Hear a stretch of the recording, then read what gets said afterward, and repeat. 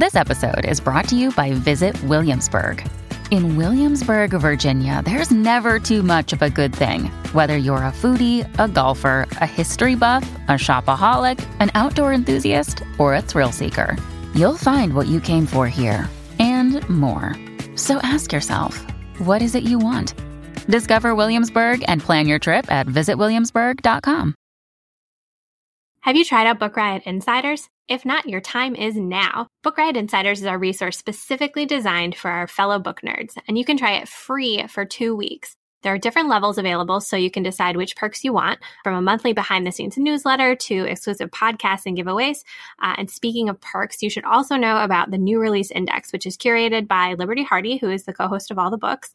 And with the New Release Index, you can see the most exciting new books coming out in the next few months. It is like such an amazing resource and so fun. And the behind-the-scenes newsletters are great too. It's really fun to get a peek inside the lives of some of the Book Riot editors and staff. I always find those really interesting. So check it out and sign up for your 14-day free trial at insiders.bookriot.com.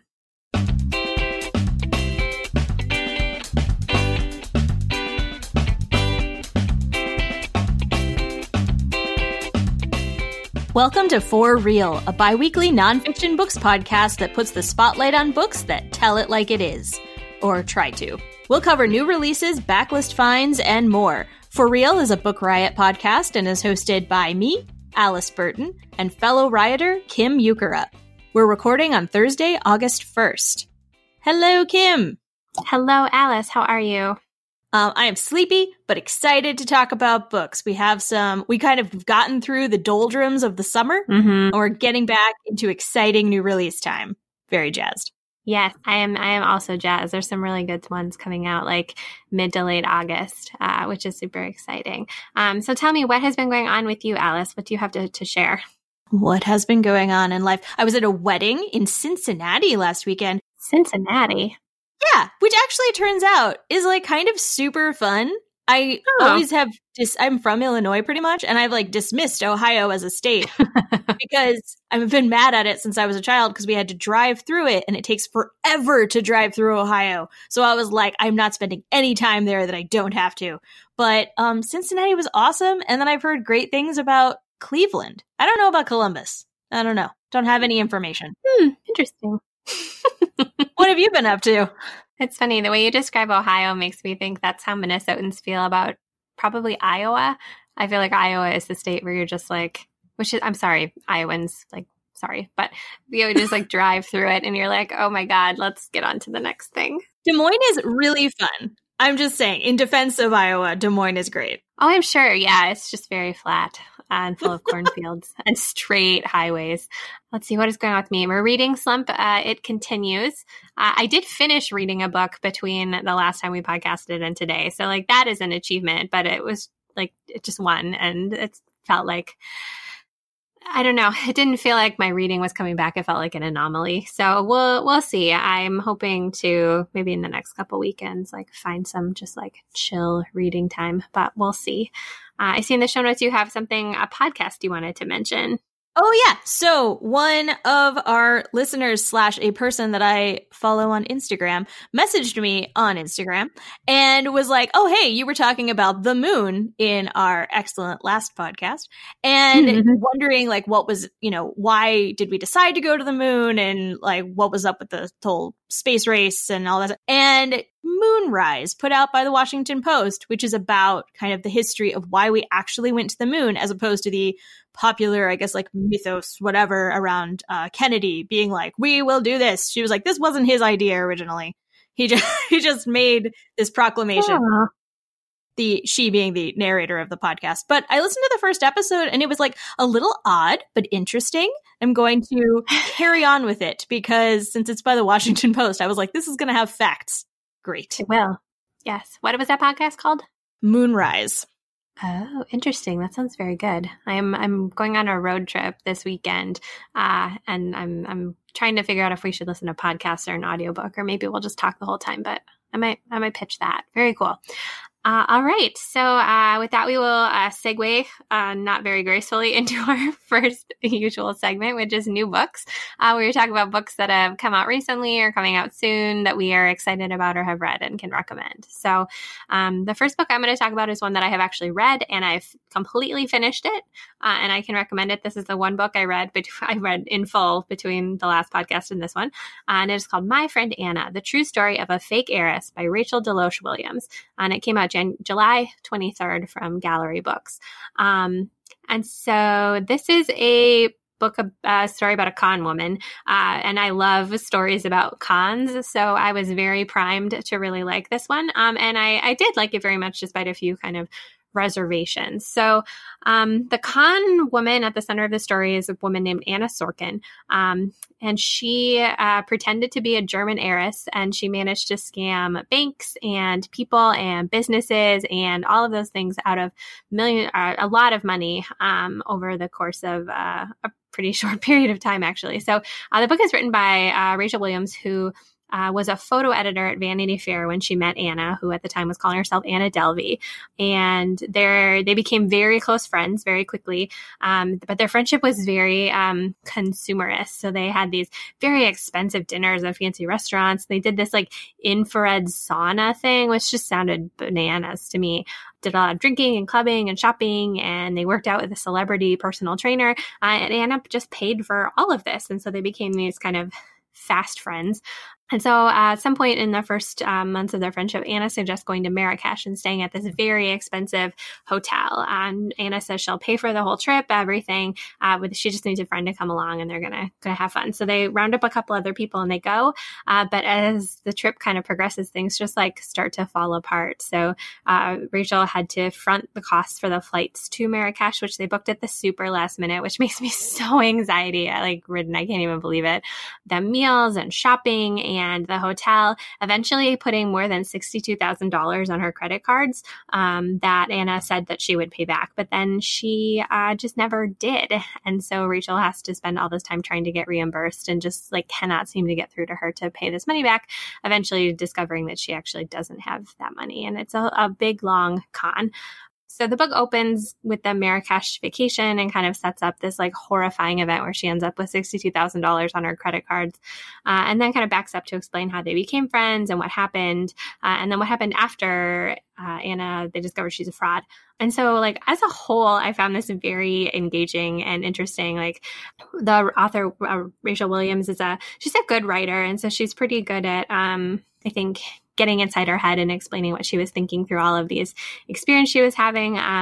There's a section in the middle where she is trying to get Anna to pay her all this money back that gets a little bit dull and repetitive because it's just a lot of text messages that she's relaying back and forth about why won't you pay me this money, and Anna promising she will. And I thought that part was just meh, whatever. But the stuff before and after I found really engaging and interesting. So, and like I said, I'm in a slump and I still started this book and finished it within 3 days. So it's definitely a good con story if that's the thing that you like. Although I don't know that it's universally awesome. I think it's really, if you're interested in cons and this kind of news story, then you will like this book. So that is, I talked about that for a long time. Whoops. My Friend Anna, The True Story of a Fake Heiress by Rachel DeLoach Williams. I mean, I feel like talking about it for a while is sort of an indicator that it was a very good, involved book. So really just sells it all for Kim. I have seen that one. I've kind of been looking at it from afar thus far. Yeah. But the cover is awesome and just looks immediately oh, that's going to be a good book. So I'm glad that you really liked it. When you say recreated text conversations, is that do you mean that what does that mean? Did she make them up? And it was essentially was this or something else? No. So she eventually, I think it's the federal authorities are starting to investigate her. And so Williams, as part of her kind of coping and understanding this experience that she had of being conned, starts to pull together all of the evidence of their friendship into these binders and things that she provides to law enforcement. And so the text messages, as I understand it, are like the actual text conversations that she was having. So some of them are written so they like look like text messages, and some of them are sort of framed so they look like conversations back and forth. But I think they are the exact text messages that were going back and forth between them, which is kind of like you feel very much like you're there because she has a ton of details in it. I found them kind of like like watching a train wreck, but they could also be a little bit like, okay, whatever, I get it. You went to another fancy dinner. Cool. No, that sounds awesome. If people are doing direct text conversation quotes, I'm kind of all about that because it's like you're looking through someone's phone. Not that I do that. Okay. Anyway, it's just fun to have someone be okay with it. My first new pick for this week is The Pretty One on Life, Pop Culture, Disability, and Other Reasons to Fall in Love with Me by Kia Brown. So Kia Brown is the creator of the hashtag Disabled and Cute, which blew up, I think, sometime in the last year and a half, something like that. Could be wrong about the timeline. But so the book is a series of essays about, she has cerebral palsy. She labels herself pretty early in the book as a Black disabled woman. And she says that she is not speaking for the entire community. And she knows that some people have a problem with the word disabled, but that is her own kind of grasping onto like that identity. Like that's her self-identifying phrase. And she talks just kind of like what it's like living with cerebral palsy. And she starts the book with this essay about chairs, and she has personified these chairs. Like she talks about like the movie theater chair, who's, like her boyfriend, and they like meet up for dates and like all this stuff, and how they like the chairs take care of her and all of this. And it's really neat. She has a very fun voice that I really enjoyed in terms of like her writing style. She also talks about things where I was like, oh my gosh, I can't believe that is a thing. And it was really enlightening and sort of, I think a voice that you don't normally hear. She spends one essay talking about how, she responded to these like makeup ads on Twitter, basically being like, why don't you have any people with disabilities in your ads? And she got like raked on Twitter for that question, which is insane. But the thing that I was like, oh my gosh, just really sort of interesting was she spends this one essay talking about she was basically the things that you don't think about that you just do every day, and how when she, since she is living with cerebral palsy, things that she worked really hard on this one thing, which was to put her hair in a ponytail by herself, because she doesn't have that much use of one of her hands. And I did not realize like how you don't think if you just like put your hair in a ponytail normally, it's just like, oh yeah, I don't think about how I do it. But she says that she spent like months. And she was like, this is a marker of my ability to be independent, and I'm going to learn how to do it. And then when she like finally is able to do it and she gets her hair in a ponytail, how like totally triumphant this like moment was. Like she was like, it wasn't even like a cute messy bun. It was just like, like this like kind of just like messy ponytail thing. But she was like, it was so amazing to be able to do that. And I don't know, it's a really different kind of book from, again, like what I have tended to either see on the shelf or have read, and it was really cool. I really enjoyed it. So again, creator of the hashtag Disabled and Cute, which you should check out that hashtag, and the book is called The Pretty One on Life, Pop Culture, Disability, and Other Reasons to Fall in Love with Me by Kia Brown. First of all, that title is amazing, and the subtitle is so good too. I was looking while you were talking, I looked up the Disabled and Cute hashtag, and God, that's awesome. It's so great. Like all of it is really great. I love that. Cool. Excellent pick, Alice. My second pick is one that is like very much 100% in my wheelhouse. Like I think of my sister has this joke where like when we go to bookstore, she'll point at books and be like, that's a Kim book. This is one that I think she would have identified as a Kim book pretty easily. And it's called Our Women on the Ground, Essays by Arab Women Reporting from the Arab World by Zara Honkier. And it comes out August 6th from Penguin Books. And this is an anthology of essays by Arab women journalists, Middle Eastern female journalists. So the editor is a Lebanese-British journalist who has written about intersections of politics, culture, and society in the Middle East. And her anthology brings together 19 female writers who write about a bunch of stuff that Middle Eastern female journalists would write about. They write about sexual harassment they've experienced while reporting.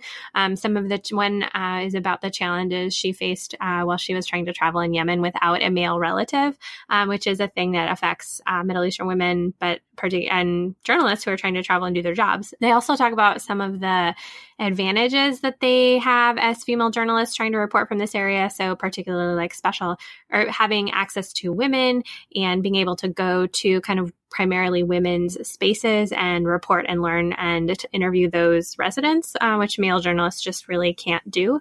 And so the book is a way for them to tell us what it's like to report on conflicts in their homes, which is just, I think it just sounds so interesting. I read a few, I haven't read this one, I haven't gotten to see any of it, but I read a couple of reviews and they talk a lot about how there's a good mix of reporters, people kind of writing for established media outlets that you've heard of, but then also people who are freelancers and people who kind of have their own small web operations and stuff like that, which I really appreciate because I think the experience of being a journalist can be really different depending on what kind of outlet you're doing your reporting for. So it's nice that they have a balance of that. And then Dwight Garner, who wrote about the book for New York Times, he said that it is a book about ambition, harassment and misogyny, sex, family, bravery, politics, religion, history, broken lives, and double lives, which I just love that. That sounds so interesting. So this one is out August 6th. I am very excited to go grab a copy when it comes out because I think it just sounds really fascinating. That is Our Women on the Ground, Essays by Arab Women Reporting from the Arab World by Zara Honkier. That's so cool that was published.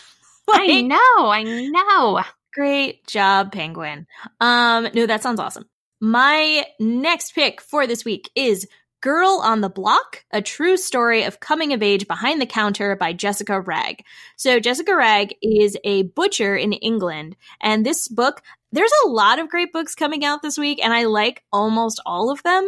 But this one might be my favorite. I have been talking about it to most of my acquaintances. Being like, I'm reading this book about this woman who's a butcher.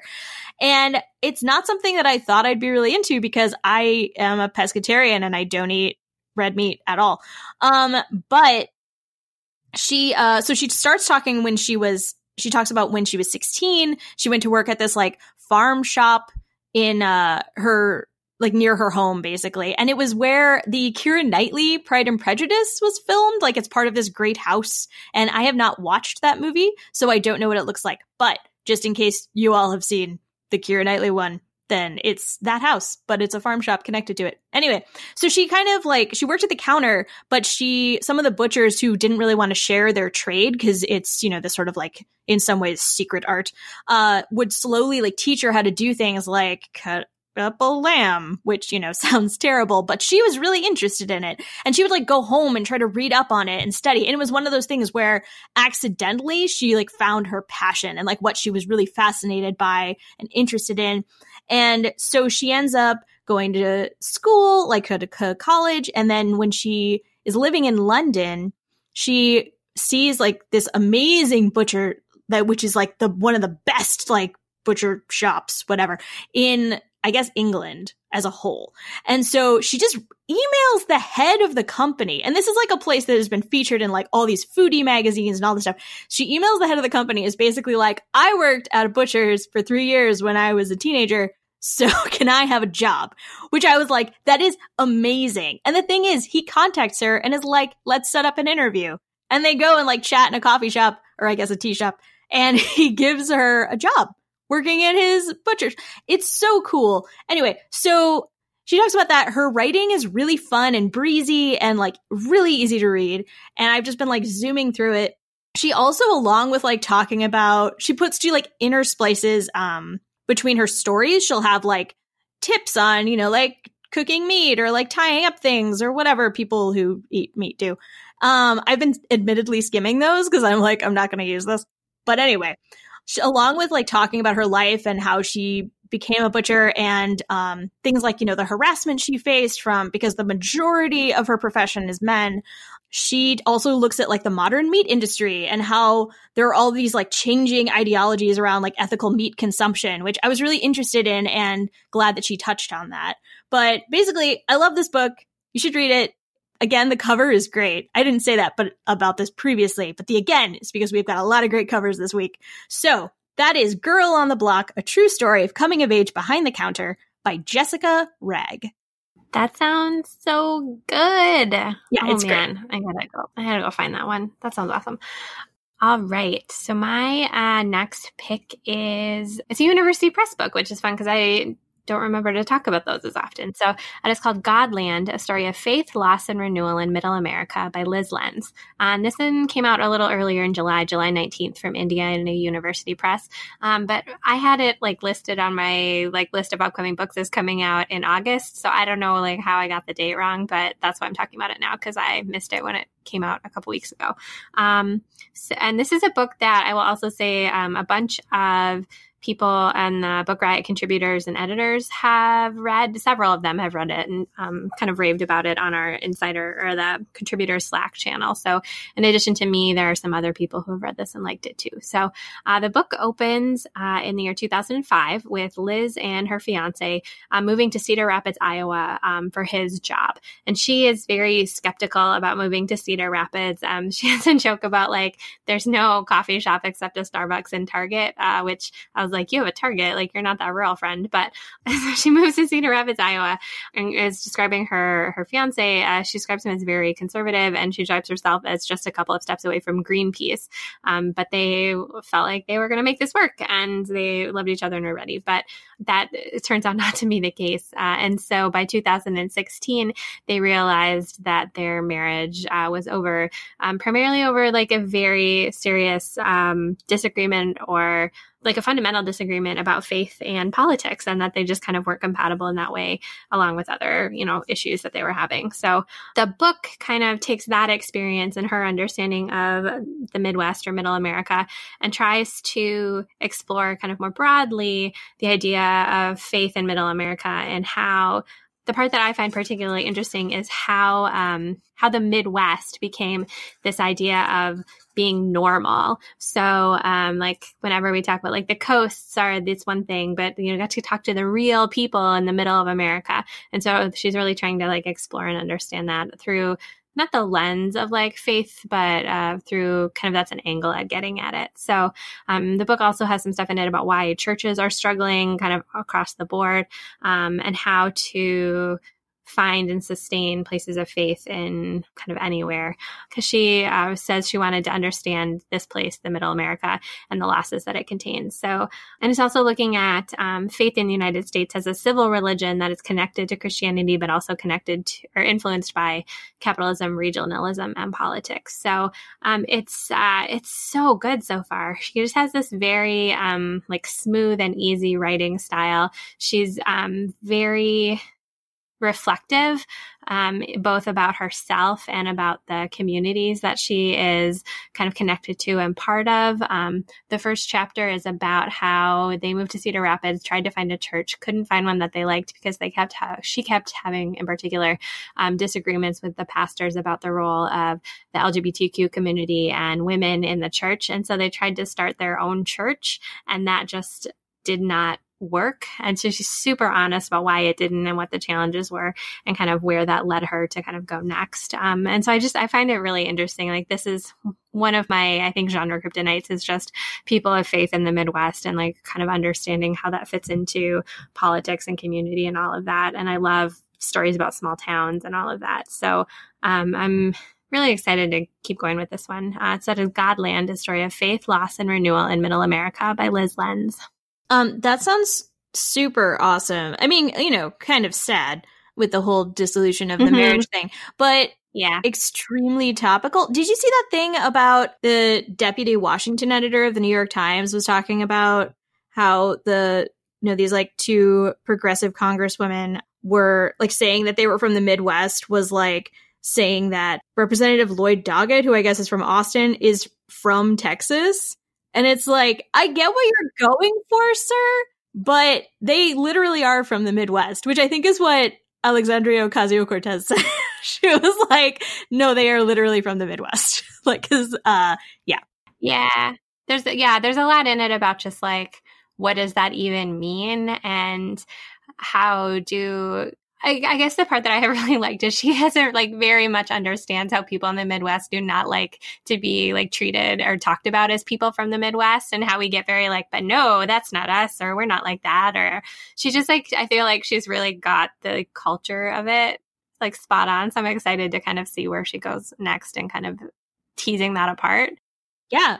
Well, and I think, not to like get super into this, but I think that the way that people perceive the Midwest versus the coasts is in fact actually just the split between rural and like metropolitan. And it's not like, it doesn't really matter. Like, I'm sure that there are, you know, small towns in New York that have similar, extremely similar feelings to small towns in Illinois. So it's not about like where geographically you are as much, I don't think. I mean, in some cases it is, but like, I don't know. I have no actual proof to back this up. I'm just saying things. Okay.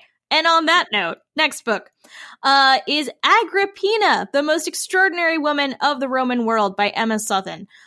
This had a previous title because this book was originally crowdfunded, which is awesome. And that was Agrippina, Empress, Exile, Hustler, Whore, the Most Extraordinary Woman of the Roman World. And the cover is super fun in the crowdfunded one, and it's much more matching with the tone of the book. I'm a little mad at Pegasus Books for screwing up the cover. And I say that with love for Pegasus because I love Pegasus. They publish the nerdiest books. Okay, so Agrippina, she was this first sort of like true Roman empress. She was the mother of Nero, the wife of Claudius, and the sister of Caligula. So that's why we've heard of her, because she was connected with all of these men, and the Romans did not like women.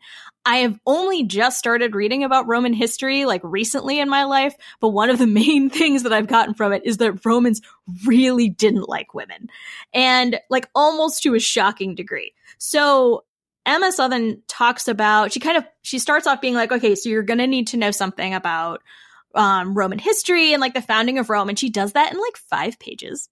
And she's like really, really lighthearted in her tone. I was texting my friend multiple quotes from like 1 page because I was like, this is so funny. And I was not expecting that again from the cover because it's like very serious. And I thought it was going to be like some Oxford University Press book. And then it turned out to be this extremely, again, lighthearted thing about this Roman empress. So it goes from the camps of Germany, where she was born, because her father was a famous general named either Germanicus or Germanicus. I don't know how to pronounce Latin.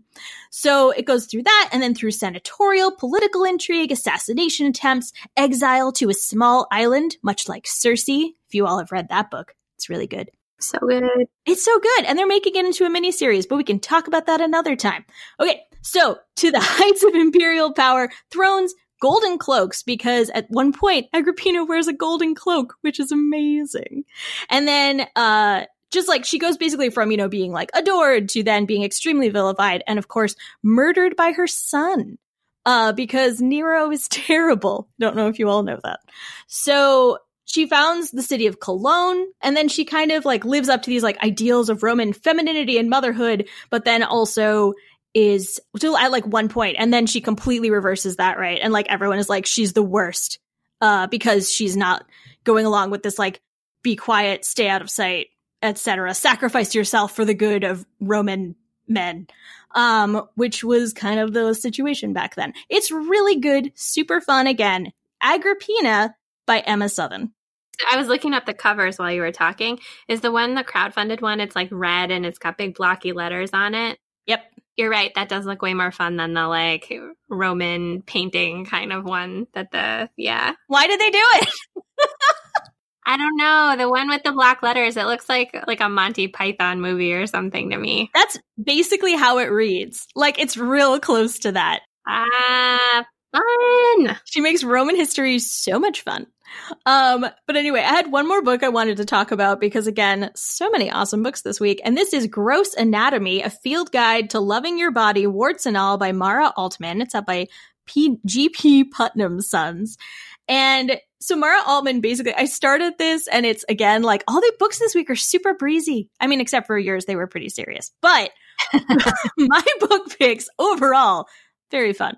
So, Mara Altman basically does that whole thing of like, is it just me about stuff with her body? And then she like went into this reporting kind of research investigation quest thing and is like, hey, no, it's not just me. And it's in fact a lot of people. And here's stuff about your body. So she starts off talking about her endless, like decades long quest. So I guess it's not endless, decades long quest for her hair removal. She kept trying all these different things. She did 3 years of like laser treatments or whatever, and it didn't work at all. And she finally talks about like, why do I care about this? Why does this matter? And it's kind of just about like sort of accepting who you are. I mean, that's in the subtitle, but it's also really fun and interesting. And again, if you're kind of sitting there being like, well, no one else has this weird problem with their body, Mara Altman is here to be like, yeah, they do. We're going to talk about it, which is really, really great.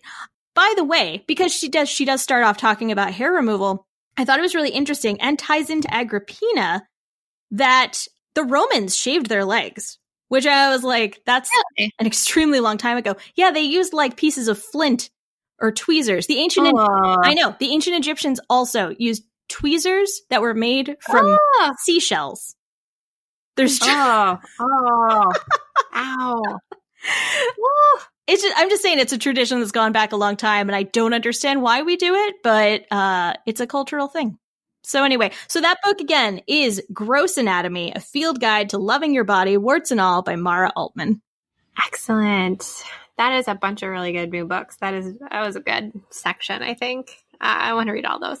All right. So now we'll switch gears into our weekly theme, which is something that's kind of timely about, and then we'll make some book recommendations about it. So this week we wanted to talk books about books because August 9th is National Book Lovers Day, which according to Wikipedia, a very official source, it is National Book Lovers Day is an unofficial holiday observed to encourage bibliophiles to celebrate reading and literature. People are advised to put away their smartphones and every possible technological distraction and pick up a book to read. Book Lovers Day is widely recognized on a global scale, yet its origin and creator remains unknown to date. So, because we're releasing this on August 6th, August 9th is Book Lovers Day, books about books. And so I have the first one. And my first suggestion is I thought it was really fun. It's What We See When We Read by Peter Mendelsohn. And it is an illustrated look into how we visualize images from reading works of literature.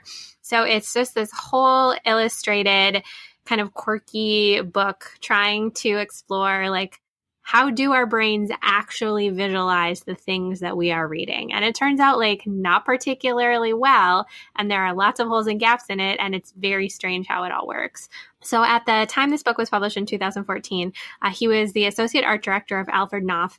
And he now is heading up a redesign of The Atlantic magazine.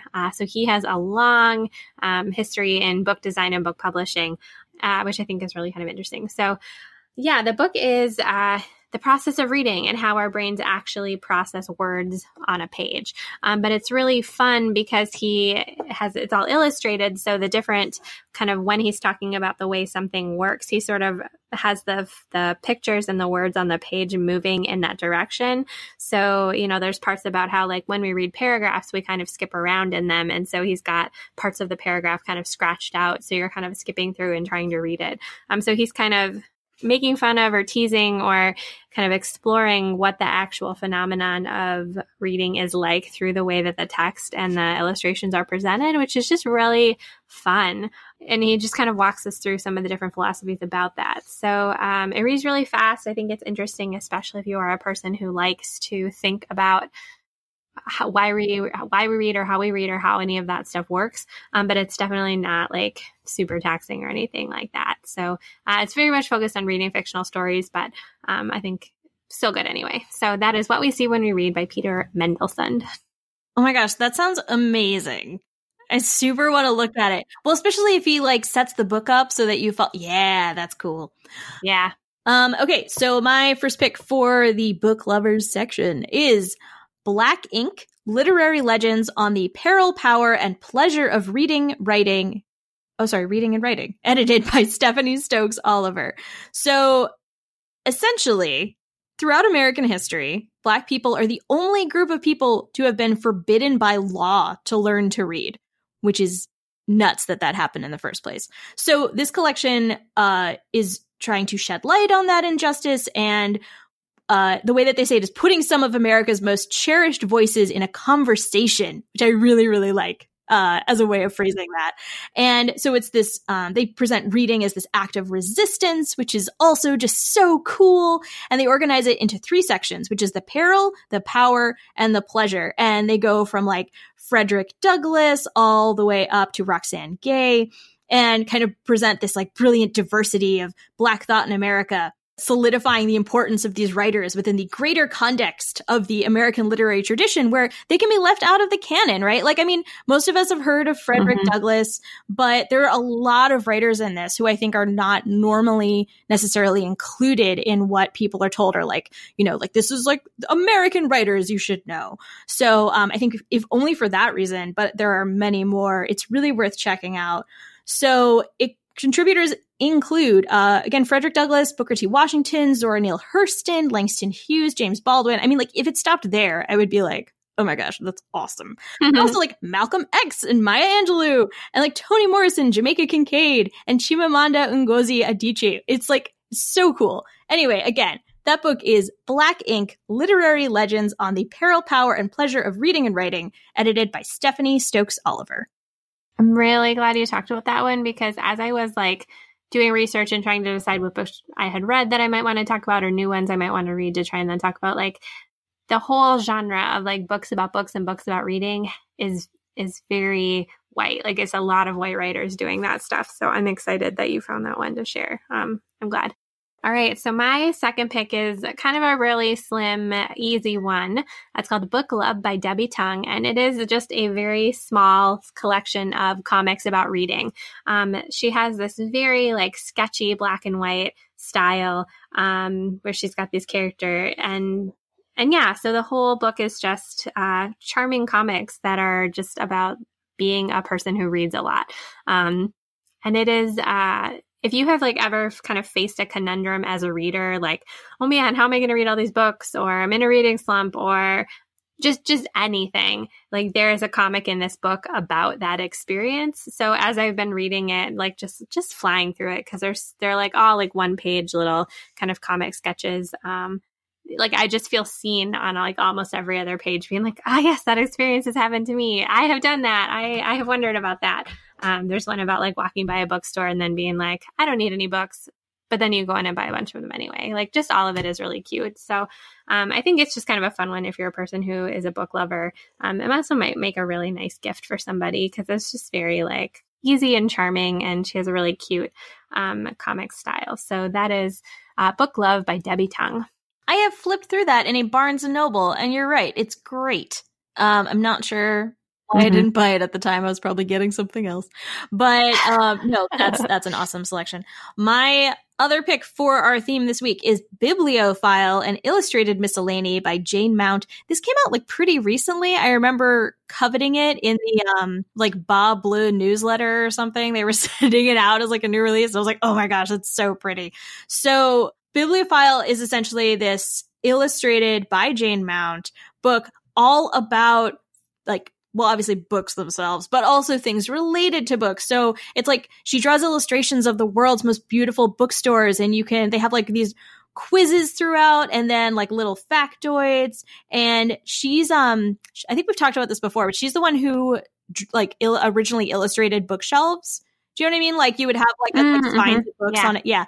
And so she has that like with like stacks of books pictured in it. And it's one of those books where when you look through it, you're like, oh, I want to read that. And I haven't read that yet. And that sounds really good. And that's one of the things about books that I love so much. I mean, it's also obviously very hazardous to your TBR stack, but I just think it's so cool, because it's like, I never would have heard of this maybe, but because this person is talking about it and how much they love it, or like highlighting it in, you know, like their fantastic illustration, then now I know about it and want to read it. So again, that is Bibliophile, an illustrated miscellany by Jane Mount. I have looked and coveted that one too. It looks beautiful. Great pick. I have one more quick pick for books about books. And this is a memoir, kind of a memoir and essays called My Life with Bob. Flawed Heroine Keeps Book of Books, Plot Ensues by Pamela Paul. And Pamela Paul is the editor of the New York Times Book Review. And this is just a collection of essays about kind of her reading life. But the way it is framed is about how she, for 28 years, has kept a book of books, which she calls Bob, that lists every single book that she has read over that period of time. And so the collection opens kind of her talking about like why this notebook of books is so important to her, and like and then goes kind of chronologically talking about some of the books she read at certain periods of her life, but then also like the role the notebook played so early. It talks about like why she started the notebook in the first place, and what books were kind of important at that period of time. So yeah, there's essays about her favorite books. There's essays connecting books to major life events, because she talks about how Bob, having this book of books, helps her remember parts of her life because she can tie the books back to those kind of specific events and moments, which I think is something everyone who reads has at least one experience like that, where you can really tie a book to a moment or an emotional experience that you've had. So there's a lot of that. There's some essays that look at the relationship between books and readers and how those relationships develop and change. And it's just very charming. I was reading it on my lunch break of several days, and it just like, you just feel like, oh, yes, books. Someone, you know, that feeling of just like getting that someone else gets how great books are, which lots of people get how great books are, but it's really, I always really like essays or like collections where you really like feel that and get to kind of celebrate it. So, and also like the idea of having a book of books is just like, an actual physical notebook listing all the books you've read over like that extended period of time. I'm just so jealous of that idea because I think that would be so delightful. I have all the books I've read for quite a long time listed in like spreadsheets and stuff, but like having them in a notebook, I don't know. I'm just, every time I think about it, I get so jealous because I really wish I had one of those, which is super nerdy. So anyway, it's really charming and I have enjoyed it very much. So that is My Life with Bob, Flawed Heroine Keeps Book of Books, Plot Ensues by Pamela Paul. That sounds really nice. That is awesome. Before I got into blogging, which I got into in like 2011, and then of course led to this moment here where we're chatting on a Book Riot podcast. I kept a hardcover journal where I would write about all, like every book that I read. Like I would write my thoughts that I started keeping when I was 16. And maybe 15, because I said some really stupid things about House of Mirth on there. It's really embarrassing. It was basically like, oh my gosh, this book's so sad. But anyway, I stopped keeping it when I started blogging, which I feel like Goodreads is also a really good way, right? Like keeping track of books that you read. But I understand the like appeal of like an actual tactile object that captures that whole thing. With that all being said, lots of great books this week. Kim, what are you reading now? Reading now. So the book is called The World's Fastest Man, The Extraordinary Life of Major Taylor by Michael Kramish. And it is a book about Major Taylor, who was a Black man who broke racial barriers by becoming the world's fastest and most famous bicyclist at the height of Jim Crow. That was from the book jacket. And yeah, so the jacket describes it as The Boys in the Boat, in the tradition of The Boys in the Boat and Seabiscuit, which are two books that I super love very much. So yeah, it's just a book about this Black man who breaks into cycling in a time when cycling was still kind of new, but also like African-American Black men didn't participate in that sport. And it is, it's just super interesting. I love stories like that, and anything described as like The Boys in the Boat, I'm going to read because that's one of my very favorites. So I'm not very far into this one, but it's really fun so far. Oh, I am like halfway through the audiobook of American Heiress by Jeffrey Toobin about Patricia Hearst, and it is fascinating, let me tell you. I'm looking forward to finishing very, very much. Excellent. And with that, you can find us on social media. I am at It's Alice Time, and Kim is at Kim the Dork. And if you feel so inclined, please feel free to rate and review the podcast on iTunes or the podcatcher of your choice. Rating and reviews help people find us more easily. And while you are there, you can subscribe so you get new episodes the very minute that they come out. And so with that, I am Kim Ukura. And I'm Alice Burton. And we thank you for listening to this week's episode of the For Real podcast.